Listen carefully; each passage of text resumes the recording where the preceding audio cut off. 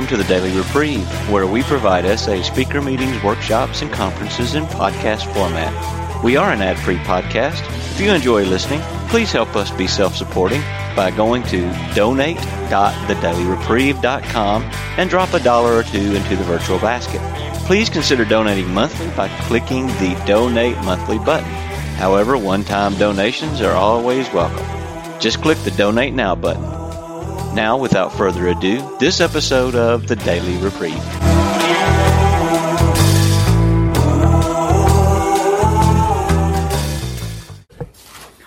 Okay. All right. We're ready to start on step 11. And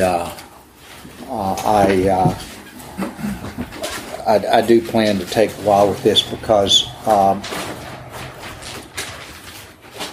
this is an area that when I first started out, there weren't a lot of people who had much experience with meditation to whom I could talk, and my sponsor actually had some fairly interesting experience with it, and I'll get into that as we get a little further along, and it's like so many other things. I took what Rick had to teach me and looked in other places, and I have found I've found a practice that is very helpful to me. So we'll get to the actual meditation, and then we'll have some time later on to actually do a brief guided meditation.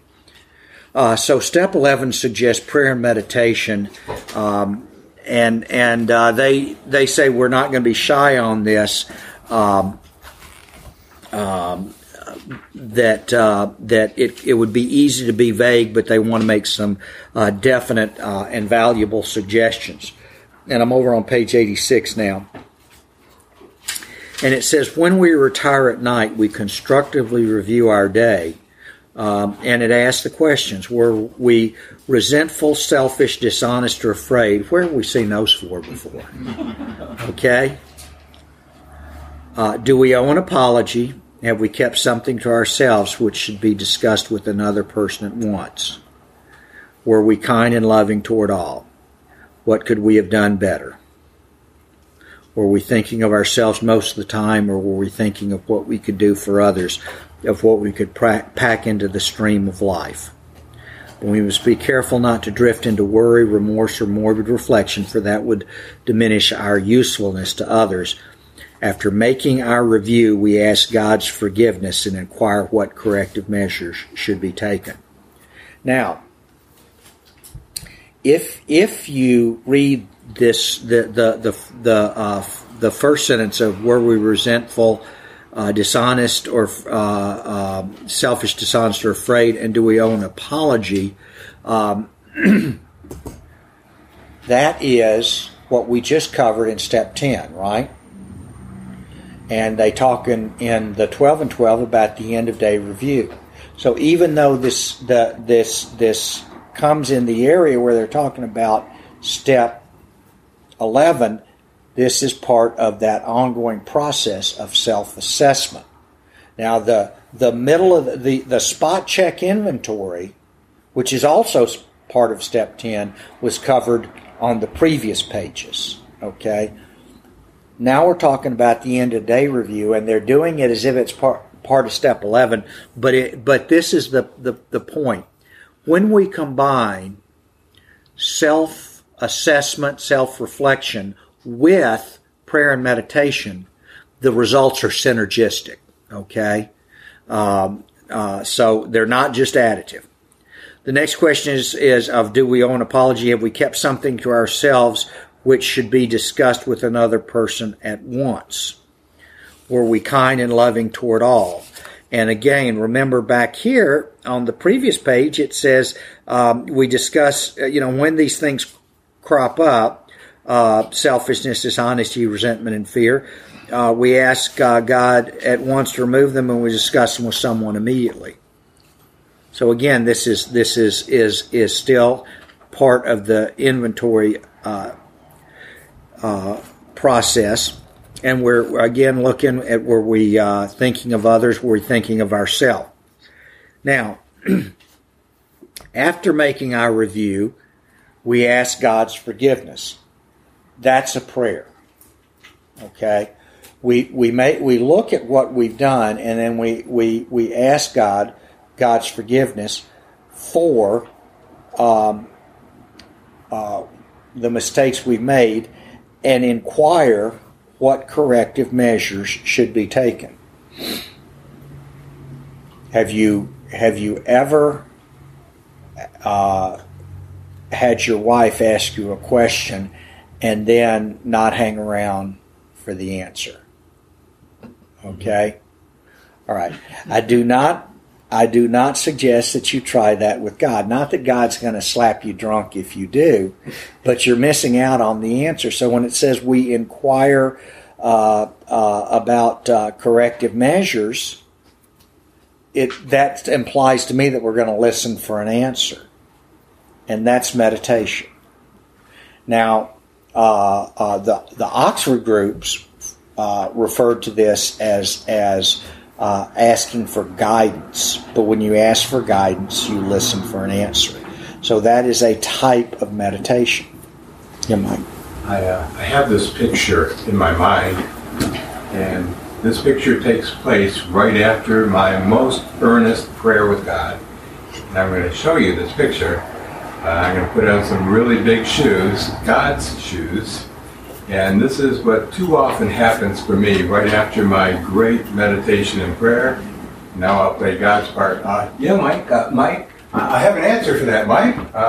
Mike, but I'm gone, and I don't listen.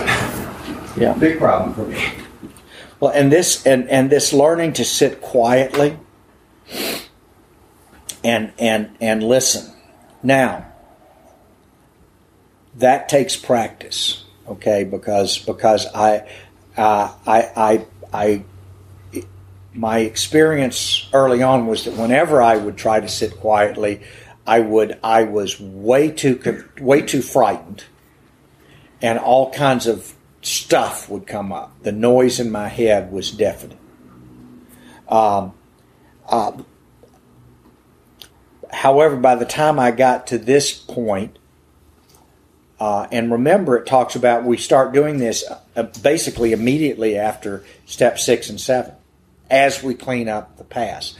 So when I first started with this, shortly after step 5, while I'm still thinking about I just knew that when I went to make amends to some of these people that there was going to be blood all over the floor, and most of it would be mine, you know. So this retiring at night and listening to God was much, that wasn't working well. But as I went on through the process of making my amends, and the noise got lower, I could hear. And don't be shocked if as you're doing this, you have a very, and I'm not talking about every time, but the first time it happens, it'll probably be a bit shocking, where you'll either have you may hear an inner voice, you'll have a certain thought or awareness that it's kind of like that you know that you did not put that all together by yourself. Okay. The way in which we experience the presence of God can be as varied as we are. And the other thing which I want to offer, and this will be brought up later, is that whatever suggestions you get, it's the suggestion is going to come up. Talk it over with somebody else, and we'll get to that in a minute. But don't be shocked when you get an answer, and it may happen much sooner than you think. So that's how we wrap up the day. Now, on awakening, let us think about the 24 hours ahead. We consider our plans for the day. Before we begin, we ask God to direct our thinking. There's a prayer, okay? Especially asking that it be divorced from self-pity, dishonest, or self-seeking motives. Under these conditions, we can employ our mental faculties with assurance, for after all, God gave us brains to use. In thinking about our day, now maybe we're still lying in bed. Maybe we're on our knees. Again, how you do this is up to you. In thinking about our day, we may face indecision. We may not be able to determine which course to take. Here we ask God for inspiration, an intuitive thought or decision. We relax and take it easy. We don't struggle. So again, see, here's another prayer. We're asking God for inspiration and intuitive thought or decision. So now let's sit quietly and see what comes. Because if I ask for the intuitive thought or decision, and then immediately move right on to what about tickets for the Tigers game on opening day, and then what about Memorial Day weekend? If I'm, we're today, okay, and we're surprised how the right answers come after we have tried this for a while. What used to be the hunch or the occasional inspiration gradually becomes a working part of the mind. Being still inexperienced and having just made conscious contact with God, it is not probable that we are going to be inspired at all times. We might pay for this presumption in all sorts of absurd actions and ideas.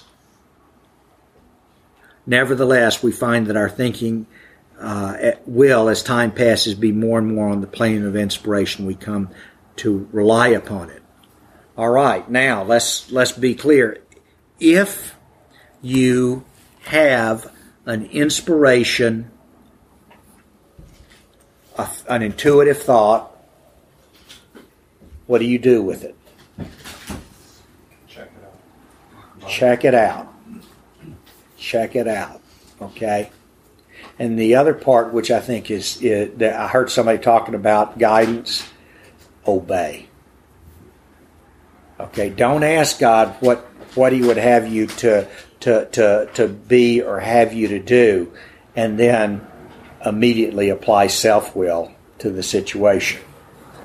I think that's probably worse than just, and I'm not talking about that you're going to upset God. I just think the spiritual consequences to me as an individual, and you can, if you have to test this hypothesis out, go for it.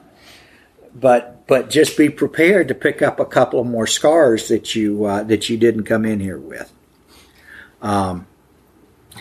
But up until this point, see, we have asked God to direct our thinking. And notice this says we usually conclude the period of meditation.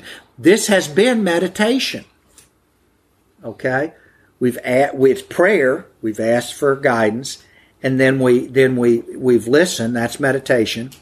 We conclude that meditation with a prayer that we be shown throughout the day, all through the day, what our next step is to be, that we be given whatever we need to take care of such problems. We ask especially for freedom from self-will and are careful to make no requests for ourselves only. We may ask for ourselves, however, if others will be helped. We are careful never to pray for our own selfish ends. Many of us have wasted a lot of time doing that, and it doesn't work. You can easily see why.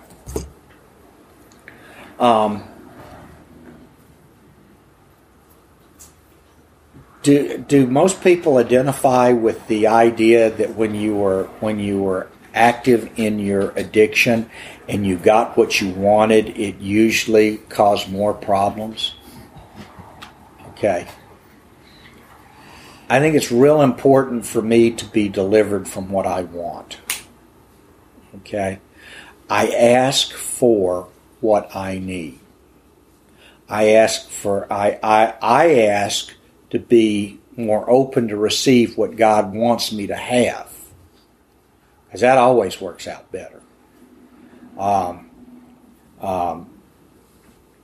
don't know if my wife bought a ticket for the Mega Millions or not, and if it turns out to be a winning ticket, I'm not going to send it back. Okay. But I did not wake up this morning and ask God for a winning ticket for the Mega Millions, okay? Because it's up to Him to decide whether I need Mega Millions or whether just a couple of $100,000 more would put me over the edge and ruin me forever. I have no idea, but I believe that His thoughts on this topic may be more germane than mine. And I just picked that as just a kind of trivial example, but it has to do with so many other things. I pray for people who are struggling, but I don't pray for specific outcomes. My wife's grandmother is 101 years old, and she's in failing health. I'm not, now, selfishly, we'd like to have her around for another year or 5, but her spirit and her spirit's relation with God may be such that it's time for her to go. So there's no reason for me. I don't need to get into that discussion.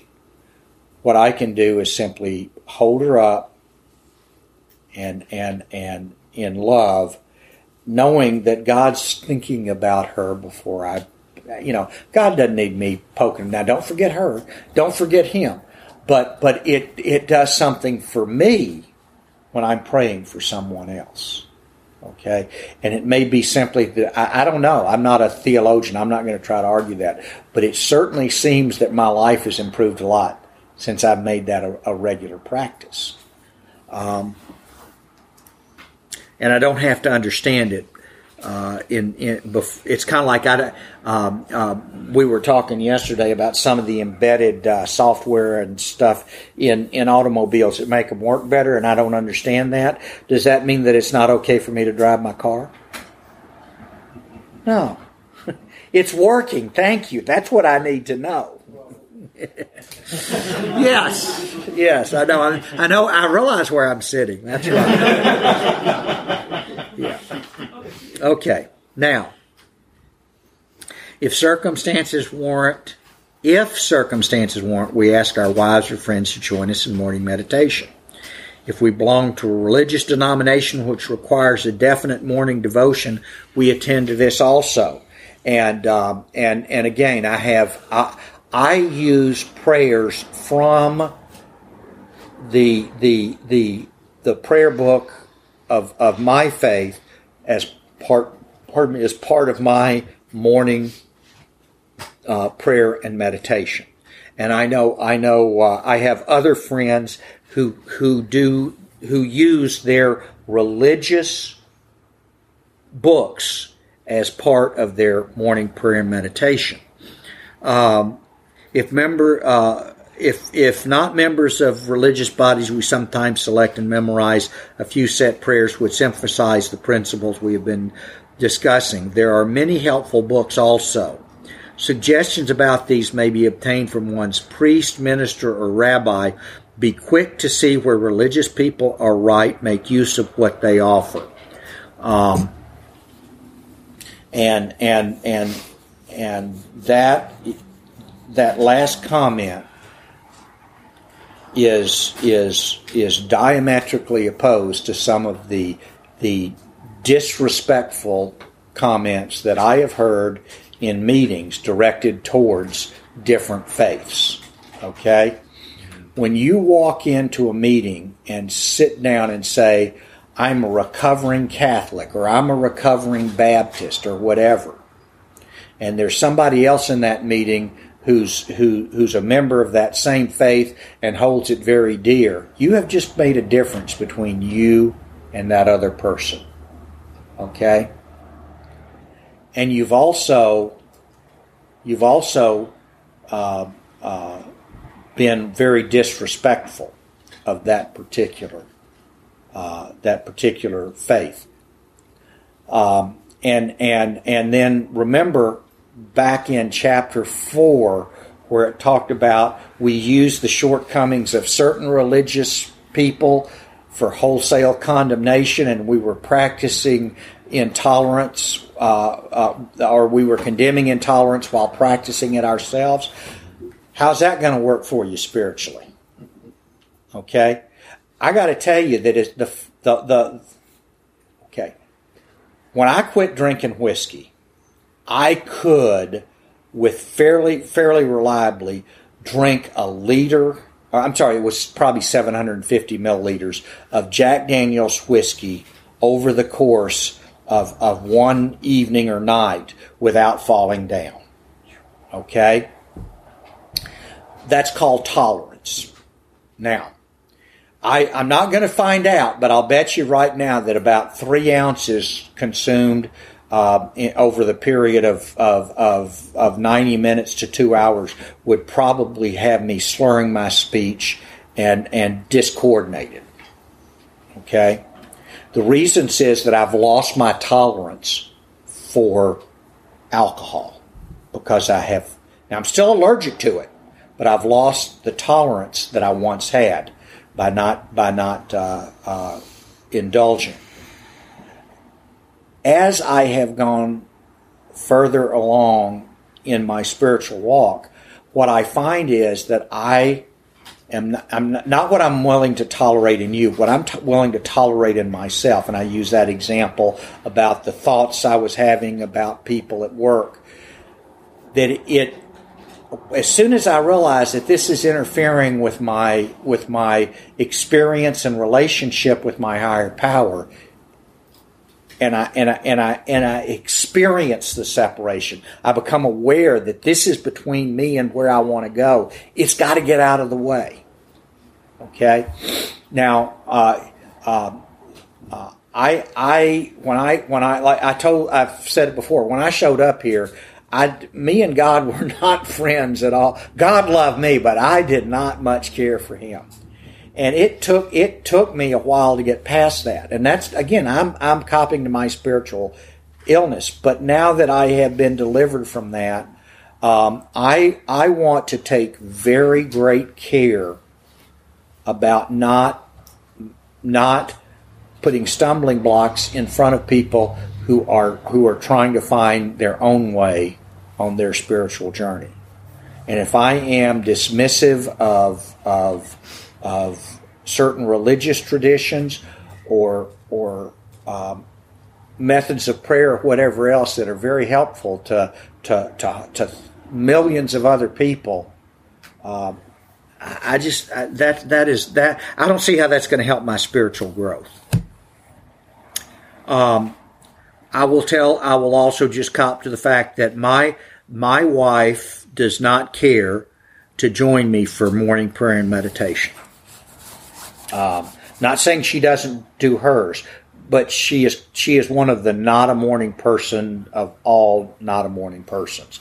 And I come up out of bed and I'm ready to play with the dogs, play with the cat, and so forth. And and that doesn't mean we don't share any spiritual activities together. It just means this is not part of it. But if circumstances warrant, go ahead. But how much better would my marriage be today if I was constantly poking her about, well, I'm going to meditate, while you're just laying there in bed? Yeah, I'm sure that would work. Okay. Now, the next part, so that's, and now all of that from On Awakening to where we just finished have to do with the morning prayer and meditation. I just share a little anecdote? Sure. On in this 4-step journal, in the second section, there's a daily act of surrender, which incorporates. It's a little preamble. There's a place in there to do the 3rd-step prayer, at the end the 7-step prayer, and a place for different meditations and stuff. And just to really show how effective that is, I do this every morning with a group of 8 to 14 guys. Almost all of them men who've just gotten out of prison or jail and are, perverts, drug addicts, and winos, and the rate at which these guys continue to recover is far superior to the general population that's trying to recover. And the rate at which these guys end up back in prison or jail isn't even a tenth of the norm. And they will tell you that it's because they do this daily act of 11-step surrender together with each other in the morning, and it sends them off just with their compass pointed in the right direction.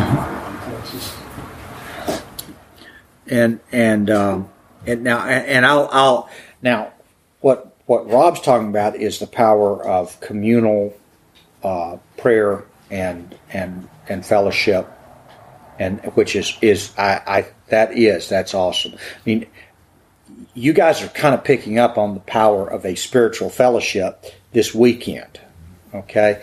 And developing that is really, well, I just think it's awesome. With that and with that being said, when I get to the 12th step, I will talk some about this, because this is I'm not staying sober by myself one day at a time. Okay. If I was in this by myself, I'd be dead long ago. Okay, so we've taken care of the evening and the night. And that's where a lot of people say, okay, that's the 11th step. Remember, though, I've already pointed out this is really this is an intertwining of the inventory and the prayer and meditation process. Now look at down at the bottom of 87. As we go through the day, we pause when agitated or doubtful and ask for the right thought or action. Who are we asking? Right. That's a prayer. Okay? We constantly remind ourselves that we are no longer running the show, humbly saying to ourselves many times each day, "Thy will be done." We are then in much less danger of excitement, fear, anger, worry, self-pity, or foolish decisions. Look again here. Excitement, fear, anger, worry, self-pity. Notice how this stuff keeps coming up, because it's always the same stuff that's gonna trip you up. Okay? And then it works, it really does. We sexaholics are undisciplined, so we let God discipline us in the simple way we have just outlined. How many people think that discipline has to do with punishment? Okay, a lot of people are raising their hands. The point is that discipline is a willingness to follow instruction. Okay? Disciple and discipline come from the same root word. Okay, it's a willingness to follow the instructions and directions. Chuck Chamberlain, who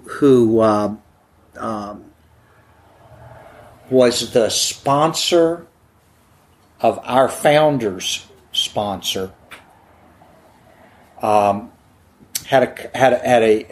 a simple conception of God that I think works, and that it's very simple. That the principle is that what you put out in creation is what you're going to get back. Okay? Now the Buddhists would call that karma. Okay? the Christians would say that what you sow is what you reap.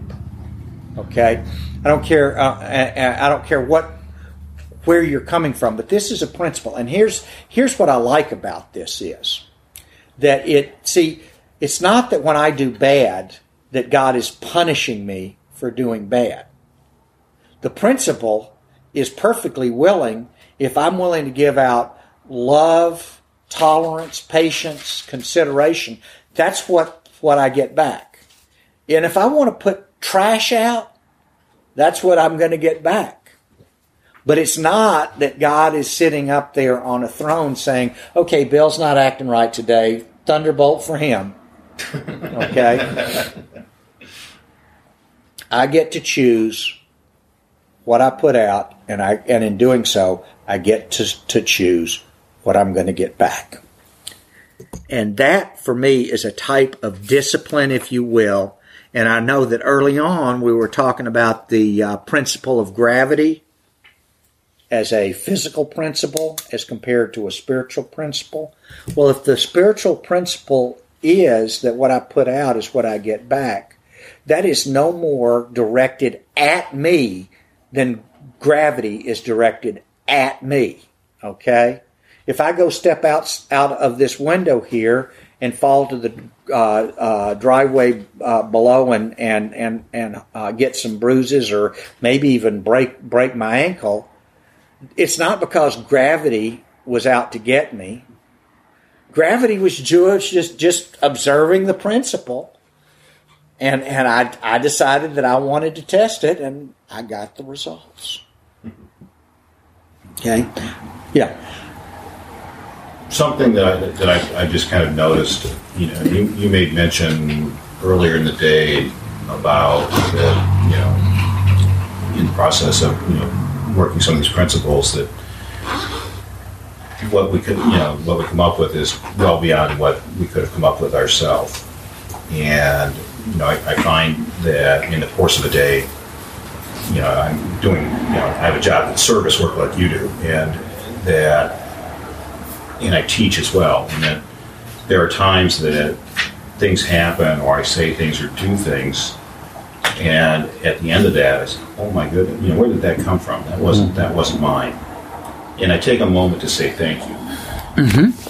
And that to me, is important to me, to just take that moment to acknowledge that by virtue of being, in that grace, that moment, it's reinforcing to continue doing it then. I absolutely agree. I heard one of my one of the old timers who was a mentor for me early on say that grateful alcoholics rarely get drunk. Okay. And C.S. Lewis had a comment about atheists that when something happens in their life for which they feel grateful, they have no one to be grateful to. So that sense of gratitude, or as a friend, again, what I really like, I don't know if I mentioned this before, attitude. In aviation, attitude describes the angle of the aircraft relative to the airflow, which determines things like whether it's going to fly or stall, but when I change attitude from this psychobabble, whatever it may be, to something as simple as that, in other words, the way that I approach the flow of life. And if my attitude is one of gratitude, then I, because again, if I'm grateful, who am I grateful to? Forget what I'm grateful for. Who am I grateful to? That is this growing and conscious contact. And God, I'd love to tell you guys that I woke up this morning, and from there to now, I have not had that. I've had that awareness every single second. But that's not true. However, However, I've had a lot of it, and I'll be honest, I've had a lot more of it today than I do when I'm at work dealing with angry, spiritually sick people who just want to complain to me about everything, and they've already decided they will not be happy, and they want to share their misery with me. You know, kind of like, thank you, you keep it. I don't want any part of it. But yeah, it's in a retreat like this, it's a lot easier. Now the okay, I think before I get into the 12 and 12, I want to offer a proposition. At this point, we've got several hundred people doing research on this, and we're pretty certain that there's not an exception. But if you find it, please let me know because I will be very interested in hearing about it. The hypothesis here is that there are two, and only two, possible motives for any action that you take. Okay? One is fear, and the other is love. And lest you think that I'm making up some sort of New Age philosophical stuff that has nothing to do with recovery, what is the chief activator of all of our character defects according to the 12 and 12? Fear. Self-centered fear. So you can say that my resentment is a motive or whatever, but what is the activator of all these other things? Fear. So and where does fear originate? Beliefs. Unrealistic word. False truths. It comes out of our self. Okay? You're right. Almost always fear comes from a false belief, but it's a self-created false belief. Okay? Where does love come from? God. I'm so glad people have been paying attention for the last hour or two. Absolutely. The source of love is God. Okay? And I'm not trying to proselytize for a religion. I'd like for you to consider the proposition that God is love. That God is pure, unconditional love. Now, I'm not saying that's all there is to God. Don't misunderstand me. What I'm saying is that an aspect, a facet of the diamond, however you want to view it, of God is unconditional love. Okay. Now, if these are the only two motivations, which I believe they are, and like I say, if you find a third, then you please let me know, because in addition to Rick and myself, there's a few hundred other people in recovery who are testing this hypothesis, as in betting our life that this is how it works. Okay? Now, if that's true, has anybody ever had anything good come from self-centered fear? Anybody? Good. Me too. So, this is the problem.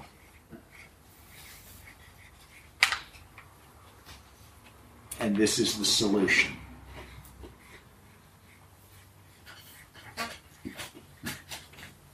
Okay. Remember back when we were talking about our fears? We asked God to at once to remove our fear and turn our minds to what He would have us to be. What will God always want you to be? Loving. Okay? Okay. And Rick and I have an ongoing joke. What's the problem? Well, you know what the problem is. It's the same problem all the time.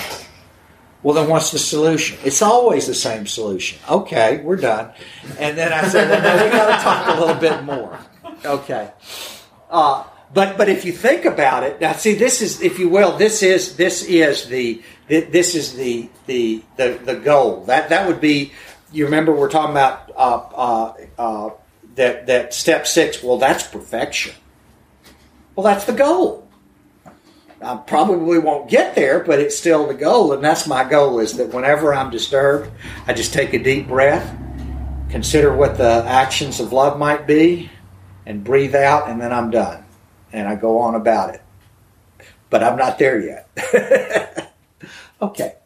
And what this does, if you will, for me anyway, this simplifies where what the problem is, when I'm disturbed, that what I need to avoid, and this tells me what the solution will be. Now, the key, of course, is that love doesn't always look exactly the same. Okay, you watch a mother with the newborn infant, and love is providing for all the needs of this new little creature. Okay, when you see the mother of an adolescent doing the exact same things, this is stifling growth, and it's not truly love. So as even though this simplifies a lot, the question then is that I keep coming back to is, well, what would a loving action look like in this situation? Okay, and I don't have to. Notice I don't have to have the perfect, best possible. All I have to do is move in this direction, and I begin to improve. And almost always, I think that's true. Almost always, the situation will begin to improve. Okay. I work in correctional facilities. There are people in this world who are so terrified that when they are meet or are confronted with love, it scares them all the more because it's so unfamiliar to them that they're terrified.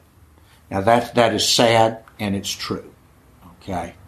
And so I'm not, that's why I said almost always, because I've had the experience where in fact it doesn't improve the situation. But it certainly improves me. Now, with that aside, I want to look at page 99, where there is a prayer that has been attributed to Saint Francis, and I've heard some other people say that Saint Francis probably did not write this prayer, and I don't really care, because I still think it's a marvelous prayer. Because let's look at where it starts. Lord, make me a channel of thy peace, that where there is hatred I may bring love. Okay. So I'm asking that the peace of my higher power might flow through me, which means that whatever it is that's filling me up and blocking me so that I can't be a good channel of my higher power's peace, that needs to be gotten out of, that needs to be removed. And the best way I know to do that is through the practice of, whether you want to call it steps 4 through 9 or 10 and 11, because we've just kind of come to realize that, this is these are the same practices. So first I clear the channel, and then I can start have love, forgiveness, harmony, truth, faith, hope, light, and joy flow through me. What would that do to your standard of living? Okay. And here's the trick that makes this possible. Grant that I may seek to comfort, understand, and love, rather than to be comforted, understood, and loved. When I'm taking, and would comforting and understanding, would those be actions of love in most cases? Yes. Okay. And it is by self-forgetting that I find, it is by forgiving that I am forgiven, and it is by dying that I awaken to eternal life. And let me just offer, again, this is something I heard from someone who has been living this way of life much longer than I have. And I'll be honest with you, I think he might actually be a recognized clergyman. But the point that was made was that why would you want to wait till the end of your life to start living? All you have to do is die to self, and you can begin your eternal life today. Because if it's eternal, what, we die and then the eternal life starts? Well, what was it before we died? Okay?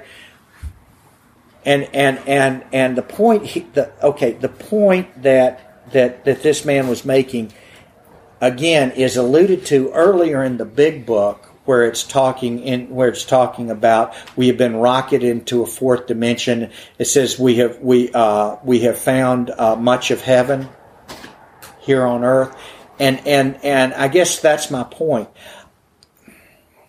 And I'm not trying to talk theology here. I have no idea what heaven or whatever that means might look like. Now, I'm convinced that it looks an awful lot like Neyland Stadium on an autumn afternoon. But big house on a Saturday. There you go. But which has more seats. But anyway, but here It's got more seats. Maybe that's hell. Yeah, but here's my point. That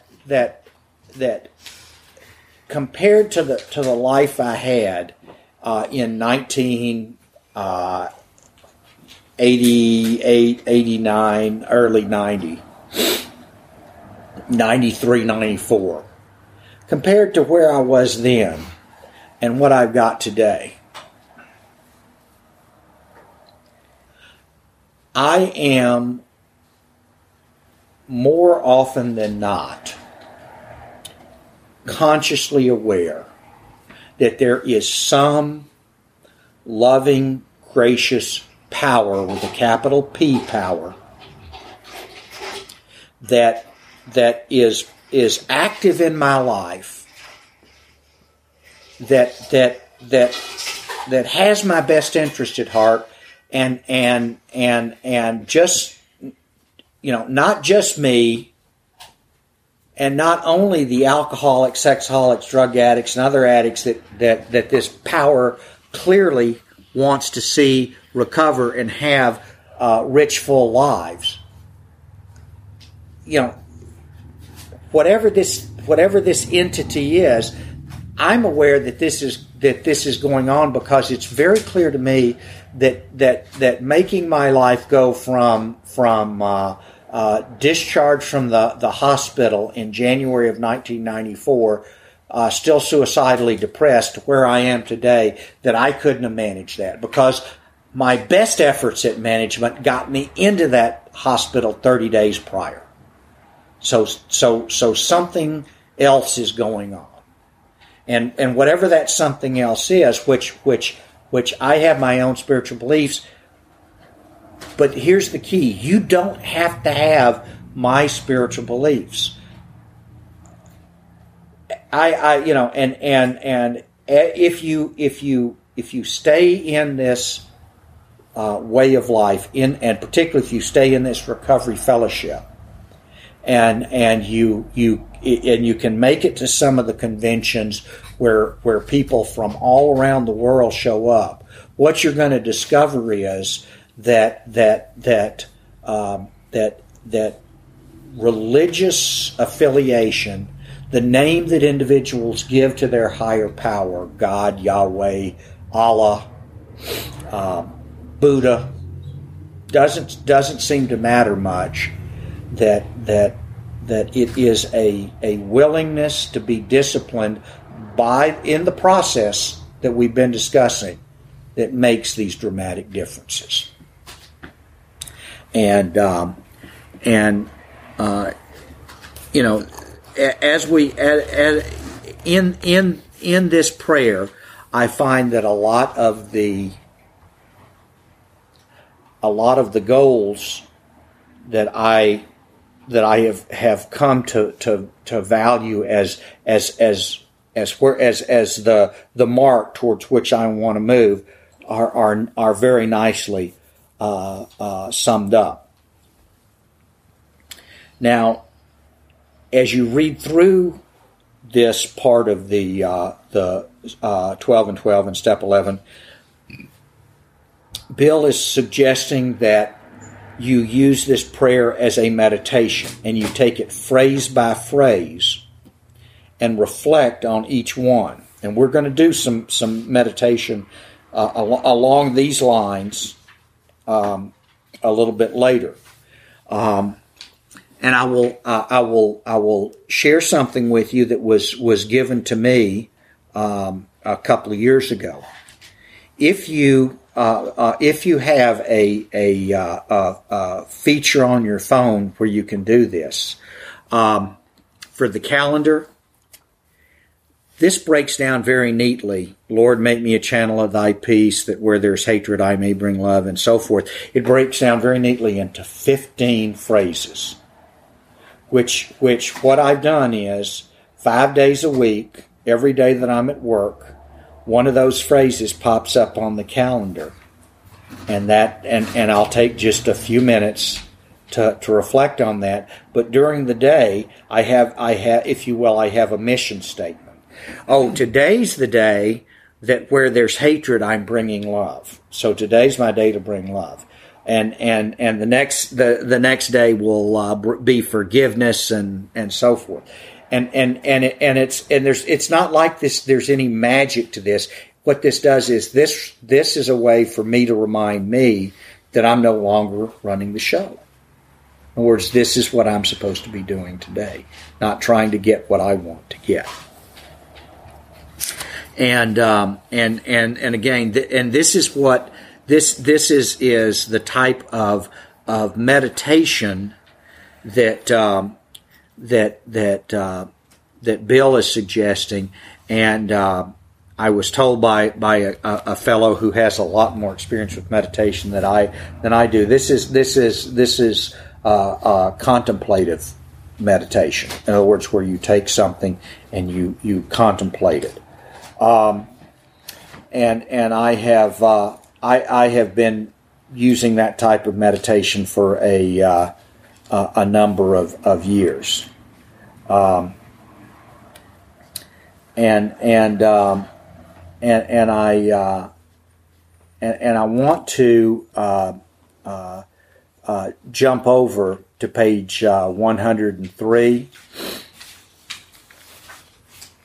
In the middle, it says, "Of course, it is reasonable and understandable that the question is often asked, why can't we take a specific troubling dilemma straight to God and in prayer secure from Him sure and definite answers to our requests? This can be done, but it has its hazards. We have seen AAs ask with much earnestness and faith for God's explicit guidance on matters ranging all the way from a shattering domestic or financial crisis to correcting a minor personal fault like tardiness.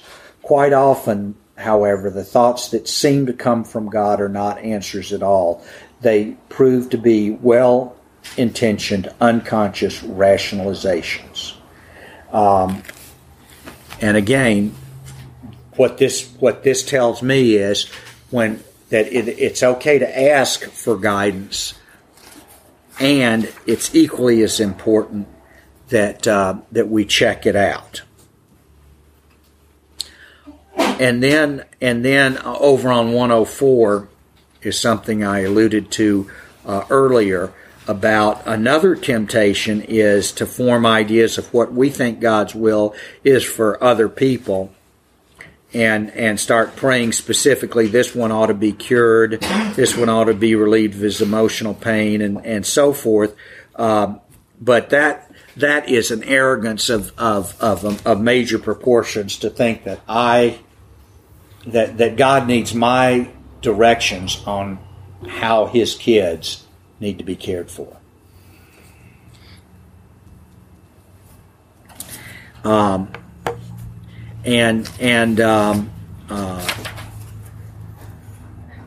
I like the way that this particular chapter concludes, that we know that God lovingly watches over us. We know that when we turn to Him, all will be well with us here and hereafter. And in a section of the big book that we won't be, I don't think we'll be reviewing this weekend, it talks about how we see that when we placed our lives in God's hands, that the outcome was better than anything that we could have arranged for ourselves. So again, this learning more and more that God really and truly wants what is best for us is it reminds me of the story of the tightrope walker who walked across Niagara Falls on a tightrope, and when he got from the American side to the Canadian side, the crowd's cheering. He says, "I'm going to walk back across. Who thinks I can make it?" And everybody says, "Oh, yeah, we think you can." He points to the guy in the front row and says, "You, hop in the wheelbarrow." You know, and the struggle that I've had and continue to have is that today I look around, I see what's going on, and it's kind of like, are you paying attention here? You know, have you forgotten me? You know, it's kind of this sense that things aren't going my way, fear is coming in, and somehow I'm instead of saying, okay, let me get in the wheelbarrow, it's kind of like, do you know where you're driving this thing? And again, that's always the problem. Is always fear. Things aren't going the way that I think they should, and so what I immediately want to do is get back into control when indeed the appropriate response is, instead of trying to cajole God into doing what I want Him to do, is to reconnect and start to align my will with God's will. Okay? Because when I do that, then the fear goes away. I am reconnected, and when I stop worrying about how I'm going to get what I think I want, and start looking to see what am I supposed to be bringing to this situation and putting out into creation, then what I start getting back is frequently not what I thought I wanted, but it's always better. Okay, that's the end of the prepared remarks that I have on 11. Any comments or questions before we take a break? Yes. Just a quick one. We talk about doing the steps in order and that sort of thing. I'm not to step 11 yet it strikes me as maybe a good idea. It's not going to hurt me if I start step 11 tonight. What step are you on? 4. Okay. And I don't see any problem with putting prayer and meditation into your day as you work step 4. I know that a lot of people find step 4 very daunting and overwhelming, and in fact, it's really not. It can be daunting and overwhelming, but it's really not nearly as painful as we imagine that it's going to be. But no, I agree. The concern I have about the reason a lot of the old timers say that there's a reason we work those steps in order is the person who does step 1 wants to jump to step 9. And then at some point decides that they might ought to do step 3, and then they say a prayer and they do, and they're ready to start carrying the message, and it rarely comes to a good end for anybody concerned. But with that being said, no, I don't think there's any problem with starting the practice of prayer and meditation as you're working through the other steps. Rob? With the 11th step, I just don't think it's a coincidence at all that Dr. Bob was involved with the Oxford groups while he was still, an alcoholic and practicing, and that somehow Bill W. got in real close contact with Shoemaker and Silkworth, and Father Eddie Dowling showing up on his step, asking Bill, you know about this guy Ignatius of Loyola? And Bill says, no, I don't know him. Does he live around here? But Ignatius of Loyola was a real spiritual giant, who identified principles of the spiritual life that corroborate the 12 steps, but from another spiritual source. Mm-hmm. The thing is that truth is truth, no matter where it comes from, and and the principles work. And those principles are corroborated with other things from other spiritual traditions. And I think if you can distill one truth, you mentioned that people call God by all kinds of different names, but a simple truth is, no matter what name you use, if you are calling out in humility because you know you're out of aces and you don't have it, you come to the point where I'm powerless and my life is unmanageable. That's humility. Whoever that higher power is doesn't care what name we use. That higher power responds. Would you say that? That's certainly my experience. Okay, well, why don't we take a break for about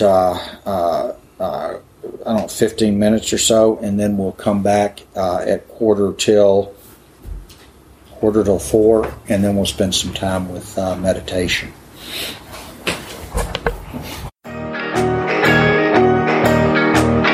I would like to thank you for listening to this episode of the Daily Reprieve, the best source for experience, strength, and hope for SA members. Please subscribe to this podcast to be alerted of new episodes. Please show your support by donating to the Daily Reprieve by going to donate.thedailyreprieve.com and choosing either monthly donations or a one-time donation by clicking Donate Now. Thank you for listening, and stay tuned for the next episode of The Daily Reprieve.